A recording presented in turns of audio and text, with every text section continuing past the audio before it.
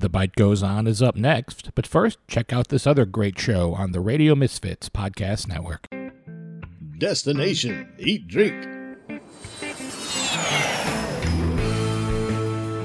This week on the podcast, it's all about tacos. Breakfast tacos, puffy tacos, even a Jewish deli pastrami taco. Smoked pastrami taco. Neither of them come on rye tortillas, which I really want. I think it'd be perfect. With a pickle spear? Download Destination Eat Drink today on the Radio Misfits Podcast Network. The following is a presentation of the Radio Misfits Podcast Network. Hi, welcome to The Bite Goes On. This is Brian Casey with my good friend Sandra Bernstein. How are you doing today, Sandra? Good, Brian. How are you? Good. We got Christmas coming up, so we thought it'd be fun to talk about a luxury product that most people, sort of crave around these days. So I'll let you go ahead and do the introduction. Well, I would like to. I'm not going to be able to pronounce your last name. Everybody calls it just Otto. Okay, perfect. So we have Otto from Pacific Plaza Imports and Tsar Nicoulai Caviar. That's how I know him best. Year and a half, 2 years, we had a beautiful tasting at Walt Wines. We were working on they were working on a pairing thing. And I think my brother and I just happened to be there and lucked into enjoying whatever you guys were doing. I think it was random. And then my brother went a little crazy one year and sent us gifts. That was over the top amazing. But welcome. Thank you so much. I know this is probably your very busiest time of the year. It is, but thank you for inviting me. I'm very happy to be here. And I hope that I will be able to answer your questions. And maybe your listeners will believe that there is a need for caviar during holiday season. Especially this year. I think we need things that make us feel good more than ever. We certainly need that. Yes. Now, Sandra, I have a question. When you talk about you were at Walt Wines, I traditionally think of caviar with vodka or sparkling wine, but I don't think Walt produces either one of those things. No, we did it with their Chardonnay. It was lovely. Chardonnay works very well. We actually pair caviar at several wineries with Chardonnay.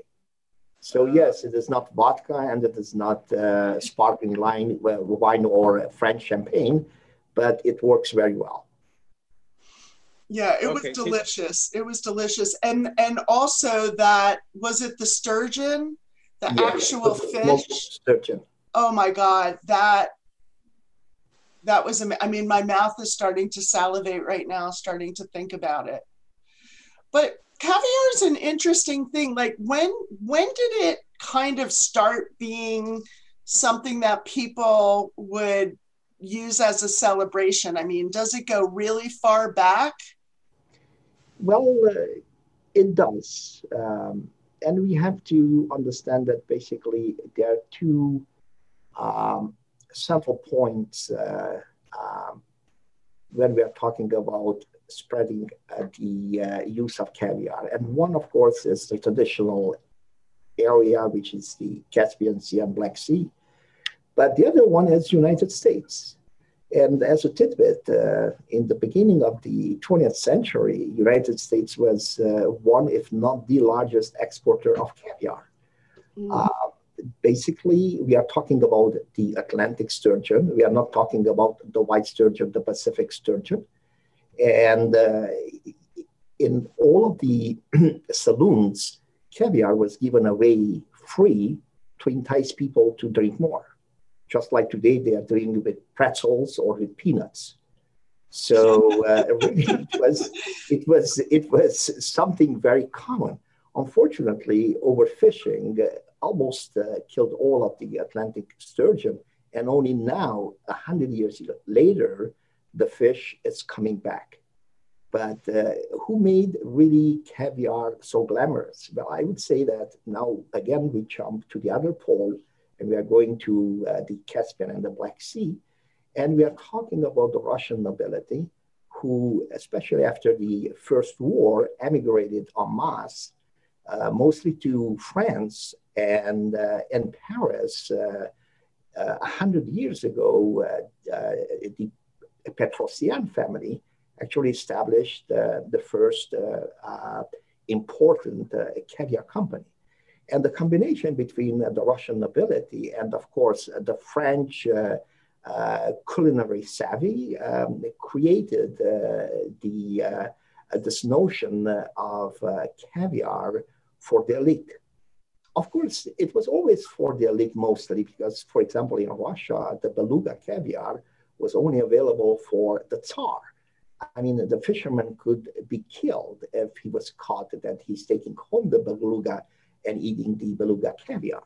The rest of the sturgeon was okay for the fisherman to take home, but not the beluga. So now here we are in Paris, of course, homeland of Champagne. And now with blinis and creme fraiche, caviar became really an item that was always found at the elite parties. So this is really the beginning. So yeah, so for a long time. Well, I can understand definitely the Russian nobility and, I mean, how fun to do like shots of like really gorgeous vodka and, little bumps of caviar. But I think about it like they would have huge mounds of it on like a buffet. Oh my God. Yes, they certainly had. Yeah. So how did you get in the caviar business? Well, basically, our business was started by a family, and it's still a family business. And the founder came from Iran, from Persia. And as we know, Persia borders the southern portion of Caspian Sea. And it is said that basically the best caviar in the Caspian Sea is in the southern portion, the Iranian portion of the sea. Why? Because maybe the climate is a little bit different. It's already warmer somewhat than in the northern part of the Russian, well, the Soviet, because now it's not just Russia, because now it's Azerbaijan, now it's Russia, now it's basically Turkmenistan, Kazakhstan. So we are now several countries that border the Caspian Sea. But in the beginning, it was really the Russian Empire, and it was Persia on the south side. Also, in the northern part of Caspian Sea, there is a lot of oil production. So you go to like Baku, and you go on the beach, and you actually see oil patches on the sea. The southern portion of the sea is much cleaner. So basically, it is considered that the best caviar in the world is the caviar coming from Persia. So here we have a gentleman that obviously had plenty time to indulge himself with caviar. And then he had to emigrate because of the revolution that happened in 1979. He lost everything that he had over there. And he had to start again in the United States. After a few years, then of course he had to sort of make a footing over here. He started the company, and ever since the company is growing. And now we are one of the premier caviar companies in the United States. Furthermore, we are more than that because we are producers. Mm-hmm. So we have the second oldest sturgeon farm in the United States, and probably the second largest. There are really no data because all these companies are basically private, so you don't really know much about the caviar companies. But we assume that we are the second largest sturgeon farm in the United States. By the way, sturgeon farming started in California. And again, we go back to Russia because there was a Russian scientist that emigrated and came to California, and he was a specialist, a professor, and specialist in sturgeon. Of course, he studied the sturgeon of Caspian Sea, and he came over here. He was hired immediately at UC Davis. His name was Doroshov, and he started studying the American white sturgeon, or we like to call them California white sturgeon, which is still plentiful in the Sacramento Basin, and then, of course, in the other river basins on the West Coast. And so after a few years, with his help, the sturgeon farming industry started.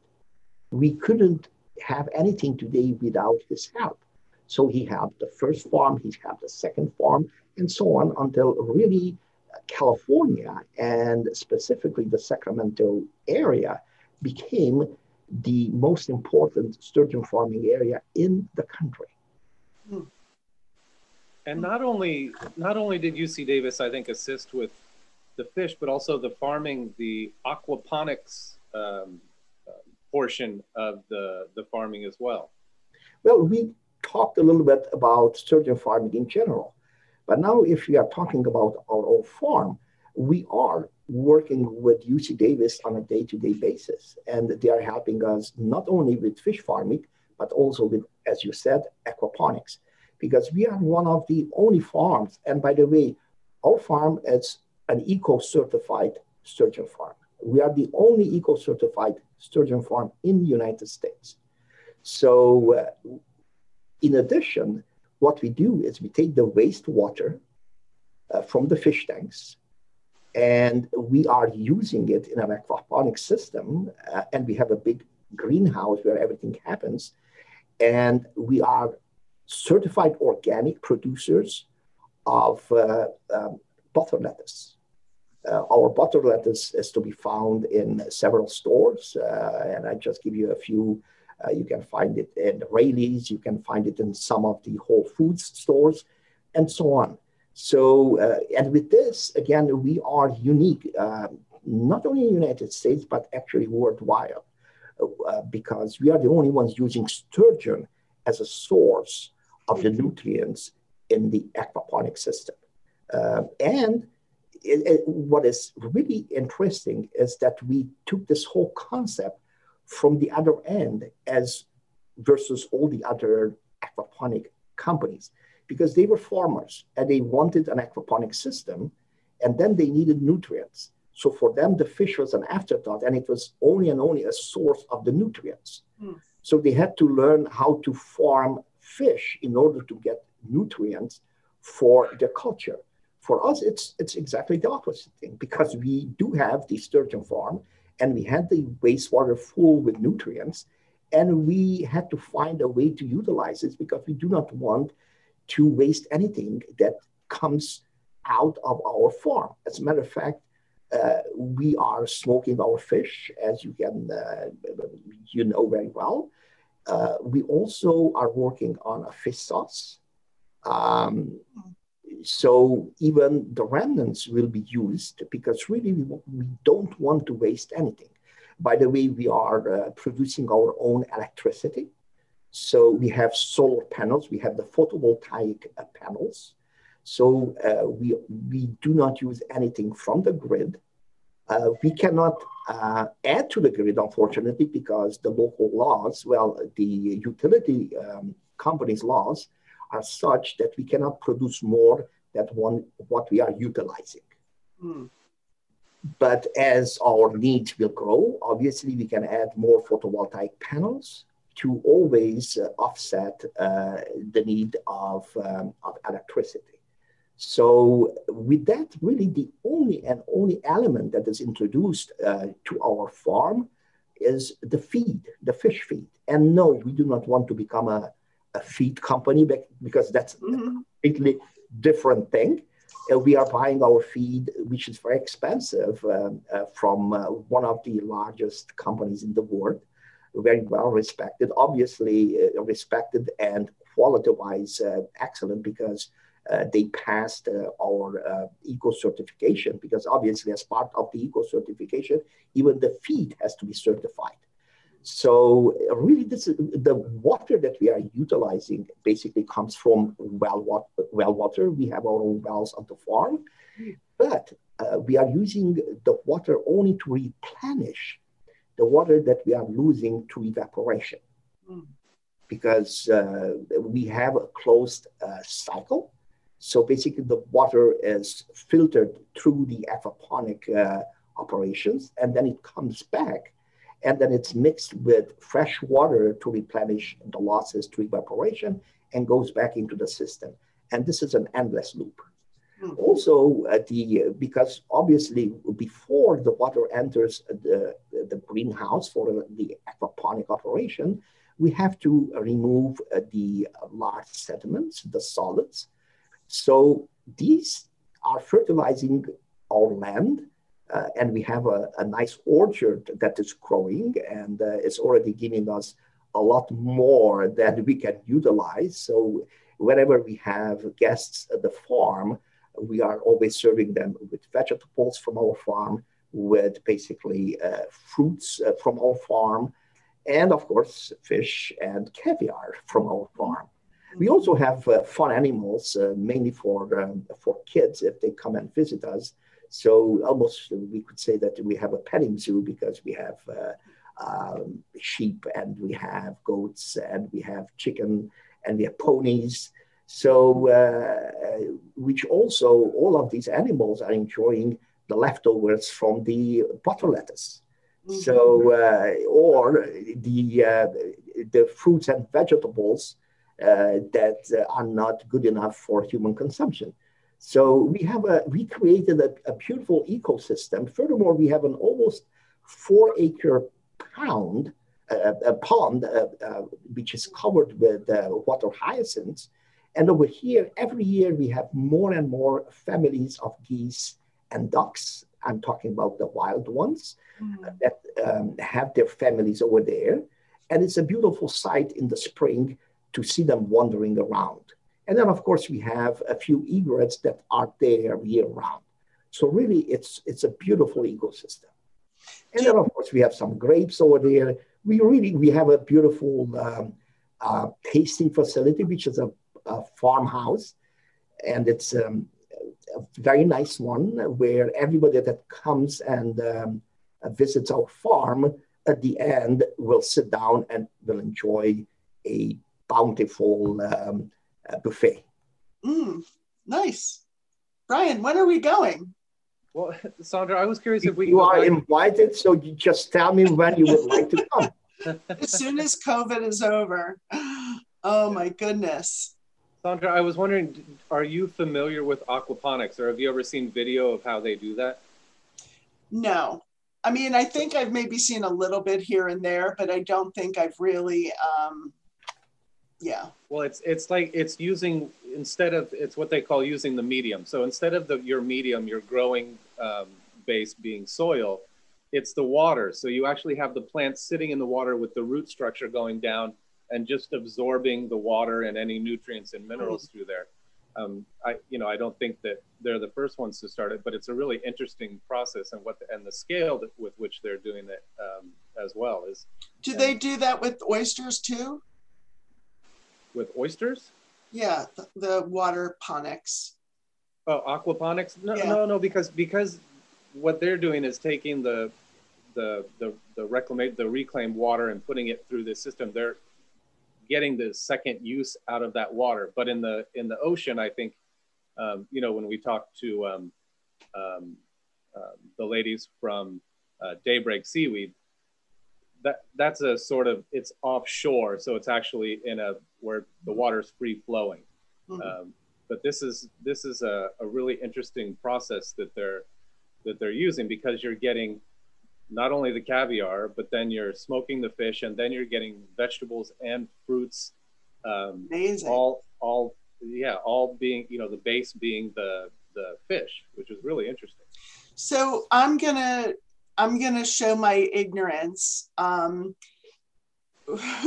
So how big are sturgeons?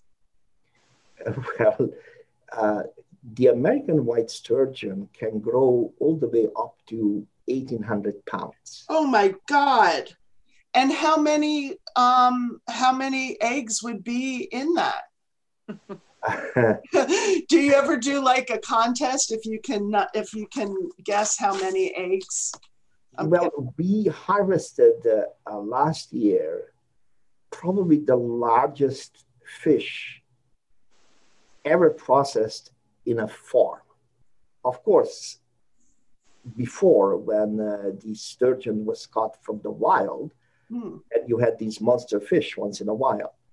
But ours was like 2 or 3 times larger than your average size that you are harvesting.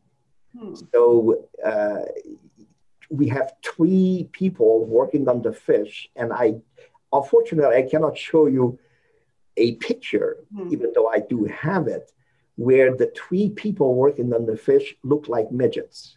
Oh my God. That is so, okay. So the sturgeon is only going to give caviar once. Is that it? Well, and Sandra, I think the more interesting thing is to talk about the length of the process, because you can't just get a fish and expect to get eggs out of it in 1 year or 2 years or 3 years. I mean, it's a really long process. How old was that fish? Well, that fish was about 18 years old. Oh my goodness.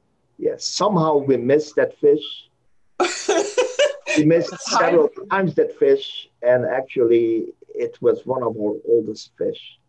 That was in our regular tank or tanks, because we do have one tank that we never touch. This is the broodstock tank.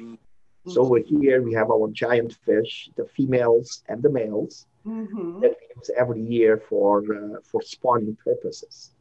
So, and Brian, you're absolutely right. It takes a lot of years, hence the price of the sturgeon caviar, because we are talking about rows that are basically harvested after months or maybe 1-2 years.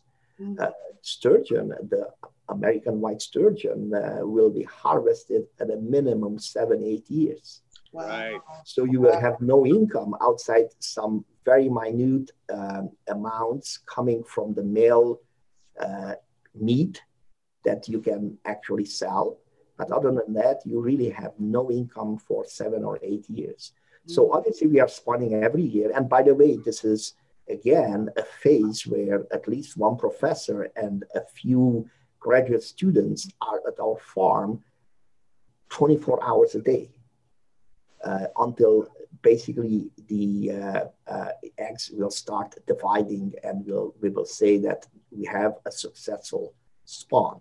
It's unbelievable to observe how you have these fertilized eggs and how almost immediately they start dividing and growing in volume. And then after a few days, you will see the tiny little fish coming out. And now you have a new sturgeon. You have a new class of fish. These will go in small tanks. Yes. Yeah, it's like that. I remember going to like the creek as a kid, so we could see the tadpoles. Yes, and we basically spawn usually about 100,000 baby fish. That is amazing. That is amazing. Yes. And Otto, what number ends up being male to female? Does it end up being about 50-50 when you're... A little bit less. So I would say that females are about 44-45%. Interesting. For general purposes, the answer is yes, 50-50. About, yeah. Yeah. Yeah. And now, can you talk about the different types of caviar and how the terms relate to the type of fish? People are used to seeing Osetra, Beluga, Sevruga. Well, these were really the 3 sturgeons that everybody knew. The American white sturgeon was somewhat neglected until really the 90s, when the sturgeon farming really started. Yes, we started in the 80s, but only a few farms were started in the 80s. Most of the sturgeon farms were started in the 90s and then in the 2000s. And then in 2006, the ban appeared. So now you couldn't bring in any more wild sturgeon. So now forget about beluga, forget about ossetra, forget about sevruga. And now basically everybody was at equal footing because caviar was coming from farms. And because of this gentleman from Russia, California had a leg up because it was basically a pioneer. So we were well ahead of other sturgeon farms in the United States or the world. So the California caviar came into being in the 90s. And of course, it didn't really catch on until the ban. But after the ban, people started to taste it more and to like it more. And again, because we started in the 80s, we had more time to learn the ins and outs of sturgeon farming. Plus, we had a very good mentor. So basically, our caviar quality was much higher than coming from other farms, regardless what sturgeon they were farming, but they were novices.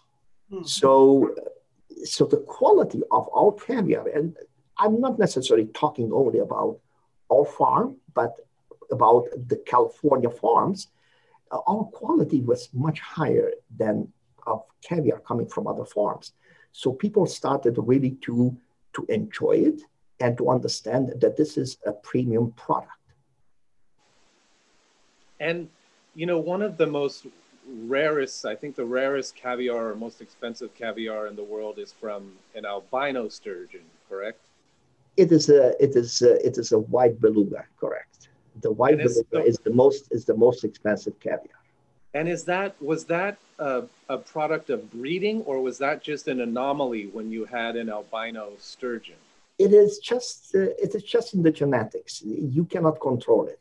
Mm. You actually, until you open the fish, you don't know what kind of caviar you will get. Of course, if it's a beluga, you will get beluga caviar, but you don't know what grade. Well, what determines the grade? The white sturgeon. Yes, Sandra? What determines the grade? How do you decide? Every sturgeon farm that makes caviar has their own method of grading caviar. We have ours. So what we do is we use 4 categories, and these are taste, size, texture, and color. And for each category, we assign a number that is between 0 and 4. So basically, we could have one caviar that totals 16 points. Mm. So based on the total, we will grade the caviar. And obviously, caviar that is graded 15 or 16 becomes our crown jewel, which is very, very rare. And it's extremely expensive. In essence, it is the most expensive caviar that you can get in the United States. Our retail price, if you go on our website, you will see that it's $400 an ounce. Wow. What was the 4th category? So it's texture, size, color, and size, and taste. Are there professional caviar tasters? We have our, informally, we call her our caviar master. Mm-hmm. But our lady is making caviar for well over 20 years. And basically, she learned, obviously, just about everything that is to be learned by making so much caviar. And she has an absolute, basically, it's almost like a winemaker. Because, you know, when you do make wine, you will start combining the wine from different lots and whatnot in order to have that perfect balance. Well, it's almost the same with making caviar, even though we are using a standard amount of salt in order to make the caviar, but she is tasting the roe. And based on each batch, and remember, caviar is made fish by fish. So you finish making caviar from one fish, and then you will go making caviar from another fish. There is no such thing as combining the roe from one fish with another fish. So based on her taste, on her evaluation, she will increase or decrease the normal salt percentages for that batch. And what type of salt do you use? Where do you get the salt from? You're using sea salt, but for custom curing, we will use, if you would prefer a certain salt, obviously, and you are our customer, obviously we will accommodate you and we will make the caviar with that particular salt. That's cool. We have people that come to us, for example, with a sea salt made by them, also infused, for example, with seaweed. Mm. Seaweed. Or with smoked salt. Smoked salt, yeah. But out of those 4 categories, what is it that you look for in each one of those 4 categories? Well, the larger the size, the better. Oh. Okay. Color, even though we are talking about so-called black caviar, but the lighter the black caviar is, the better. Mm-hmm. And why is that? It's because of scarcity. So you will find a lot fewer fish that will have a lighter caviar than the darker caviar. Mm-hmm. So you are paying for the fact that it's so rare. That's what happens with the crown jewel. I mean, not only that you have big egg sizes, but the texture is the best, and then the color. Well, with the crown jewel, the color it's a little bit different, and of course the taste has to be the best. It really has to be the best. But when it comes to our second grade, the Golden Reserve, that one indeed has to be as light as possible. The crown jewel, it doesn't have to be necessarily the lightest. With crown jewel, there is something else going on. It's like each and every bead plays in different nuances. So it's like you are looking at the bead, and it's not just one color. So the whole caviar, it's just unbelievable when you look at the jar, you look at the tin, or you look at the spoon that you will just put immediately in your mouth. It's just an absolutely unbelievable sight. It's your appetite will grow just by looking at the caviar. Yeah, I'm so ready right now. I've heard people will compare it to diamonds. There's something. Yeah. I mean, it is one of the most expensive foods that you can get. Yeah, you have white truffles, you have saffron, you have certain caviar. Mm-hmm. I mean, probably these are 3 of the most expensive foods that you can find. And now, people who don't know too much about caviar, tell them why they're getting a spoon when they buy caviar, a special spoon. Well, usually caviar is served with mother-of-pearl spoons. Basically, let's say what we shouldn't use when we taste caviar. We shouldn't use metallic spoons because it will impart a metallic taste to the caviar. Now, many people will ask immediately, okay, but what about the tin? Well, the tin is coated. Mm-hmm. So that will help keep the metallic taste in the tin and not actually permeating the caviar. Mm-hmm. Now, what else can you use? And by the way, when it comes to metal, there is one metal that you can actually use. It's gold. Of course. Very popular in Russia. makes a lot of sense. And the Trump Tower. But when we talk about other options, the mother of pearl, it's a very good option because not only that it is neutral, but also it's a beautiful spoon. But if you don't have it, you could use wood, tiny little wooden spoons. You can use spoons made of horn and probably many other things. And I really don't want to say it, but if you are home and you just don't have anything, a plastic spoon will suffice. Just don't serve anyone with a plastic spoon. Right. Right. Those are always they're always the most coveted thing in the kitchen is the mother of pearl spoons. Whenever someone orders caviar and then someone clears it from the table, the chef always wants to know, where is that spoon? Yes. Because you don't want it to go to the dishwasher. You want it to be washed by hand, and there's always a special little place for them. That's funny. Correct. The so this 18-year-old sturgeon, you harvest the eggs, and how did that take, like a week or a day? I mean, that seems like Sandra, I just don't know. I'm trying to visualize all of this. We take out the sack, which is full with the eggs. Right. And then we have to understand one thing. Making caviar is a tradition that goes back for hundreds, maybe thousands of years. And nothing really changed. The only thing that changed is the sanitary conditions. What we do is we are using everything stainless steel, and we are sanitizing all the tools between each fish.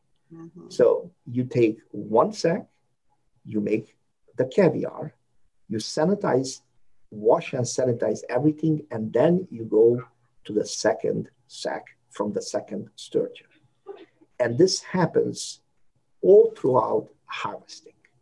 Now, what do you do basically? You have the sack, you break the sack, you have a stainless steel pole, you have a stainless steel sieve full with little holes, and now you will start massaging the sack. And of course, you are gently, but not so gently, because the eggs are resilient. So now the eggs will fall through the little holes. And now you have everything in the bowl. And of course, in the room, it's really cold. The water that you are using is chilled, it's ice cold. And now you will wash the eggs. You will try to, and you will not try, but you will actually remove any impurities that went through the little holes with tweezers. And you will drain the eggs. And now you will wait. And now our caviar master will actually salt the batch. And again, salting, of course, there are two different methods. We are using the salt method. The other method would be the brining method. But we are using the salt method. So we are putting the salt on top of the eggs, and then we'll incorporate it with our hands. And really, now you just made caviar. Now you take those big, beautiful tins of 4 pounds, the 1.8 kilo tins, and you will build a cone in the tins. And then you will take the lids, which are really deep, and you will put pressure, you will push down on that cone, and that will flatten the surface of the caviar, and it will squeeze out the air from the tin. So you are creating a quasi vacuum. And now you are using those really wide rubber bands that you will put around the tin. And the tin goes into your curing room. And over there, it will sit on shelves. And once in a while, they will be turned around, so they will not dry out. And about 6 to 8 weeks, the caviar is ready. Now, Sandra, I just want to clarify, were you thinking that it was sort of like getting eggs from a chicken, that the fish was going to be No, Brian. Okay. No, I was thinking it was like, the people that steal people's organs. Well, in essence, for medical reasons. Oh, yeah, that's what you're doing. You're cutting the fish open. At that point, the fish is not, after you're collecting the sac, is not going to go back into the pond. Right. Right. Maybe Brian, at this point we should talk about the two methods. Okay. Because there are caviar companies, that they are claiming that they are basically making caviar without harvesting the fish. First of all, this is a farming operation, and we are farming the sturgeon in order to give us caviar. And we are talking about us and about most of the other sturgeon farms. Once the caviar is removed and the fish is harvested, the fish will be either smoked and sold, or it will be sold as fresh fish. So basically nothing gets wasted. And you are eating a very good caviar that is absolutely fresh and it's not tainted by anything. So now let's jump to the other method where they say that why do we have to actually harvest the fish? Why don't we just keep the fish alive? Well, this is why. Because in order to actually sort of milk the fish and keep the fish alive, the fish will be injected with hormones. So now you are not killing the fish, but what you are doing is you are making caviar, which is tainted with hormones. Furthermore, the entire process is really not a pleasant process to the fish. So it's like giving birth, basically. So there's a lot of stress. So the stress also adds to the taste of actually subtracts from the taste of the caviar, and some fish will not make it. And again, what do you gain? You do not gain anything, because the fish is farmed just like the salmon, just like the trout, just like all the other fish that is farmed for human consumption. That's the same with the sturgeon. And every morsel of it, it will be utilized, just like I explained what we do at our farm.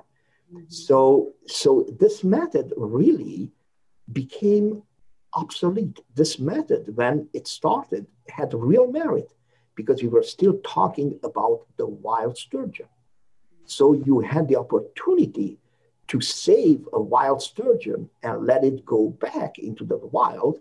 And then a few years later, to cut that fish again, and it would have given you more caviar. But in a farming environment, this method absolutely has no place. The only fish that we will not harvest are the ones that are in our broodstock tank, because these are the best of our fish, and we are utilizing them again and again for spawning purposes. And those are the ones, they almost look like sharks. They're just enormous. Yes, they are. They are the fish that we have in our broodstock. Their normal size is between 100 and 200 pounds, but we have several between 200 and 300. And I hope that next year or the year after, we'll have the first fish that will go over 300 pounds. Wow. What other fish? I know you can have salmon roe and trout roe. Are there a lot of fishes that are commercially, I don't really know of others. Oh, yes, absolutely. I mean, even the lowly pike or carp will have its use because, for example, the Nordic people, I'm talking about Europe, or the people from the Eastern Europe, they all utilize these roes to prepare a sort of, and I will use the Greek term for it, the taramo salata. Of course, not everybody calls it that. That's the Greek term for it. But basically, it's almost the same process, making a spread out of it that you just basically either you use it as a dip or you just put it on a slice of toast, and then you just enjoy it. People from these parts of Europe really, really like it. And for this particular application, you don't need a high value roe. So these cheap roes will be just fine to use. Mm-hmm. And then what about Batarga? Botarga really it's cured in its own sac. That's what Botarga is. Okay. Most of the Botarga it's mullet or tuna. And what you do is you take the sac out full with the roe, and you will cure it. And in time it will dry. And then when you are using it, actually you are shaving it, right, almost like you would shave truffles. Mm-hmm. Yeah, our chefs really like that. Seem to end up with Batarga on things. Yeah, I mean, there's nothing wrong with it. It's like a nice salty, yeah, seasoning, unami. Yes. Yes. I'm like, it's fascinating, really. But I think what's so impressive about Tsar Nicoulai is that, you have like really gone the distance in making it such an eco, sustainable, I guess that would be a word, of that probably a lot of people aren't going as far as you guys have gone on really taking care of nature and just the whole cycle. It's really cool. It is our goal, and we are working diligently year after year to cover more of these points that make us really independent, that make us sustainable. And of course, we are also local. And the interesting thing is that basically we are local for United States as well, because there are just a few farms. So when we are comparing ourselves to farms from other continents, we are still local even for someone from New York. Mm-hmm. But definitely local for California. And really we created a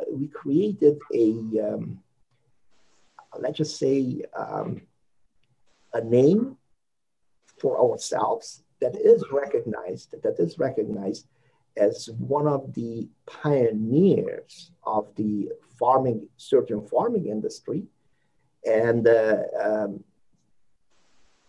we do everything to be as sustainable as possible. By the way, 2 years ago in Washington Post, there was an article, and this article was actually written by the people from UC Davis, that was called Closing the Loop on Sustainable Aquaculture. And that was about us. You can read it even now if you Google it. There's a video attached to it. And it is about us, about how we are utilizing the fish farm in order to sustain the aquaponic portion of our business. Mm-hmm. Also, as a tidbit, 3 years ago, our Caviar went into space. We are the first American company that took Caviar into space. NASA called us and they ordered Caviar as a gift for the Russian astronauts. Oh, that's so cool. One of the SpaceX rockets took the Caviar to the International Space Station. Wow. Funny.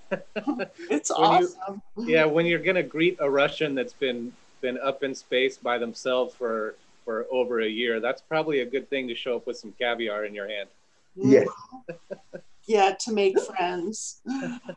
Oh, man. And holidays. Sandra? Yeah, Brian? Sorry, I want to ask, I don't know if I dreamt this or if this is a thing. I remember some sort of infused caviar, and I thought it was a Tsar Nicoulai product, and I even remember it being like key lime or something. There was some sort of infused caviar. Yes. Is there a product line out there that's an infused caviar? Yes, there is. We are using the whitefish roe, which is a product of the Great Lakes, and it's basic. Obviously, it's a very light colored caviar. There's a reason it's a white fish. There is a reason it's called the whitefish or the golden whitefish. So the roes are a pale yellow, and we infuse them with basically just about anything you'd like. if we can find the product, we'll infuse it for you. But our main products are truffle infused, saffron infused, wasabi infused, ginger infused. What do you do with all that?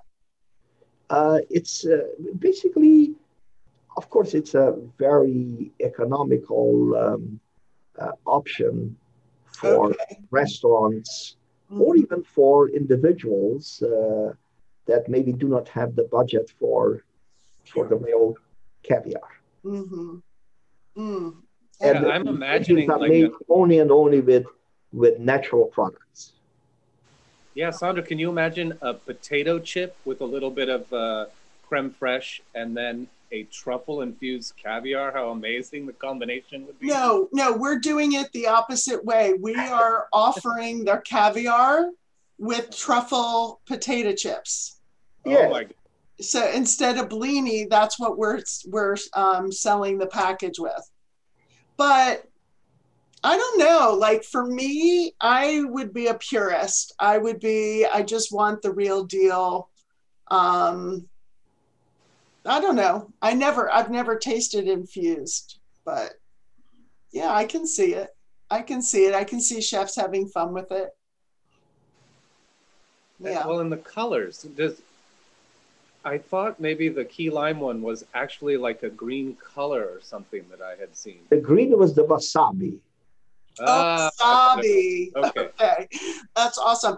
So typically, well, you harvest all year round since it's a farm. You're not limited to nature's call, or we are limited by nature's call. So the harvest season, it's pretty much the months of January, February. But we do, but we are tweaking it, and we are extending the harvest season. And then I'm guessing this between Valentine's Day and the holidays, New Year's, those are the busiest commercial days? Well, obviously, caviar is perceived as something related to holidays. Number one, to the winter holidays. So caviar consumption really grows with Thanksgiving. Oh. All the way to New Year's Eve. Then there's another spike, obviously, for Valentine's Day, and then smaller spikes for Easter and for Mother's Day. Okay. And then it's kind of a lull, but we do have our roast and we do have our smoked fish products that are going year round. And on the retail level, there is always caviar consumption. Right. So the stores that carry caviar, they are selling caviar throughout the year. Of course, they still have the same peaks, but caviar consumption doesn't die down. It just slows down. Right. It's not like fig season, fresh figs, they stop when they're done and then you have to wait. Oh man. Brian, did you get all your your questions answered? I think so. I was just telling Sandra, I don't know if it was last week or 2 weeks ago, that I was in a certain section of our local Oliver's market here. And I saw that right next to where they had the liquor section with the wines and the spirits, that they had a special little section that had Bellwether Farms creme fraiche, the Tsar Nicoulai different caviars, and the potato chips were right there as well. And so it's good timing, Sandra. I don't know how you knew. How I knew. Caviar has been on my mind. Yeah, mine too. I have a proposition. Maybe we should have another edition of this show when you are at the farm and when you are in the water, in the tank with the sturgeon. Okay, Brian can be in the water in the tank. I'm going to stay up top. Oh, Sandra, come on. I'm not getting in the water. The sturgeon are actually great with the people that they have handling them. They're quite docile, right, Otto? They hold them in their hands. I'll film you. I'll film you. Yeah. Oh my God. But I think I would love that. And I would also love to, it would be fun to do a tasting also and like try and describe, the different flavors and. Of course, we could have a comprehensive tasting. Yeah, I'm ready. And we will find some good vodka. Yeah, exactly. That's not hard either. So if people, obviously this is probably not the best time to visit, but when things get back to normal, can the general public come out to the farm or mostly just for the trade? Well, it's mostly for the trade, but during the off season, we do offer a few tours as well. Nice. So yes, the general public, they are more than welcome to contact us, and we would put them on a list, and we would notify them when we have a tour available for the general public. Also, we can organize special events at the farm, and the special event could be a really, really fancy caviar tasting. Oh, nice. So that is possible. That would be in addition to the normal farm tours. Yeah. Where is the farm located? The farm is in a small town called Wilton, and it is next to Elk Grove. Oh. Which is just southeast of downtown Sacramento. Yeah, which you can imagine, Sandra, in the summertime. So I always thought that sturgeon were like super cold water fish, but then I was surprised when I saw where Tsar Nicoulai was, because you think of it, especially in the summer, as being like 100 degrees, in the summertime. But you must have some sort of, is there a certain temperature you have to keep the water at? Remember, the sturgeon lives in the Sacramento River. Right. The Sacramento River is not a cold river. Right. Because, again, it flows through the 100-degree countryside. But the water is regulated by the well water. Remember, the well water keeps a certain temperature. Mm-hmm. It's fairly stable year-round. So in the summer, it cools down a little bit, the water, and in the winter, it warms up a little bit, the water that is circulated through the tanks. Mm-hmm. So it's like a moderator and a regulator, the well water. And I have one last question. I'm wondering if in your brood tank, if you have named some of these fish. No, see, we didn't. But look, each and every fish in our brood tank is tagged. So if you want, we can have a sort of like a, I don't know if it's a competition, but some sort of a, where we can have input from people. And how to name our sturgeon. Okay. The ladies and the gentlemen. That's very cute. Oh my goodness. So can people find you on Instagram? Yes, absolutely. Okay. Well, we'll add it to the show notes. We are on Instagram. We are on Facebook. We have our website at tsarnicoulai.com. It's then the hashtag, the real Tsar Nicoulai. Okay. And the other one is tsarnicoulai.com. I mean, Tsar Nicoulai on Facebook. Okay. Can people buy online from the website, or they need to find a retailer? They are always welcome to purchase on our website. Okay. And they are, of course, welcome to go to any retail establishment that carries our products. Yes. And when you're listening to this episode, you actually still have time to go to 2020 Fig Holidays .square site to purchase caviar for your holidays if you're in Sonoma. I hope a lot of people will do that. Oh, from your mouth to God's ears. I agree. we would love to be swamped by orders coming to your site, Sandra. Yeah, would be very fun. Well, I know I'm definitely going to order some for me. Well, this was so much fun. It's so informative. I'm sure we just are scratching the surface, but knowing how busy you are, we'll let you get back to work.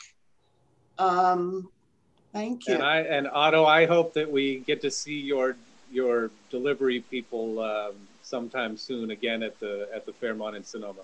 I really hope so, Brian. You got to work on it. We really did it up right. I mean, we did it with the traditional, with the Bellini and the diced egg white and yolk and red onion and caper. And I mean, it's an incredible experience if you ever get a chance.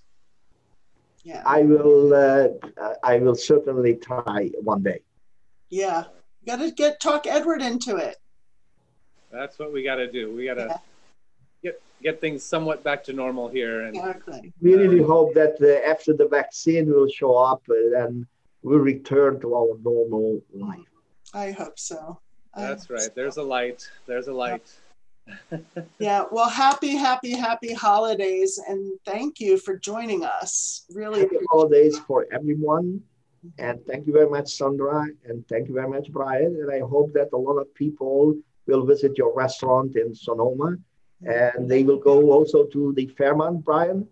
Yes. And also people will go to the site and will purchase the caviar and the other goodies that you have over there, Sandra. They won't be disappointed, that's for sure. We guarantee that they will not be disappointed. Yes. Again, happy holidays, and thank you for having me here. Oh, thank you. Thank you. Thank you. All right, you listeners out there, if you'd like to check out some of our past episodes, go to thebitegoeson.com. Sandra puts up some great content and information. Check us out on all your social media platforms, at Bite Talk on Instagram, all the different platforms for downloading on your podcasts. And give us a review. Give us a 5-star review. Give us a like. If you'd like to send in a comment, hit us up on our email and send in some suggestions for guests if you like. And happy holidays, everyone. We look forward to talking to you next week.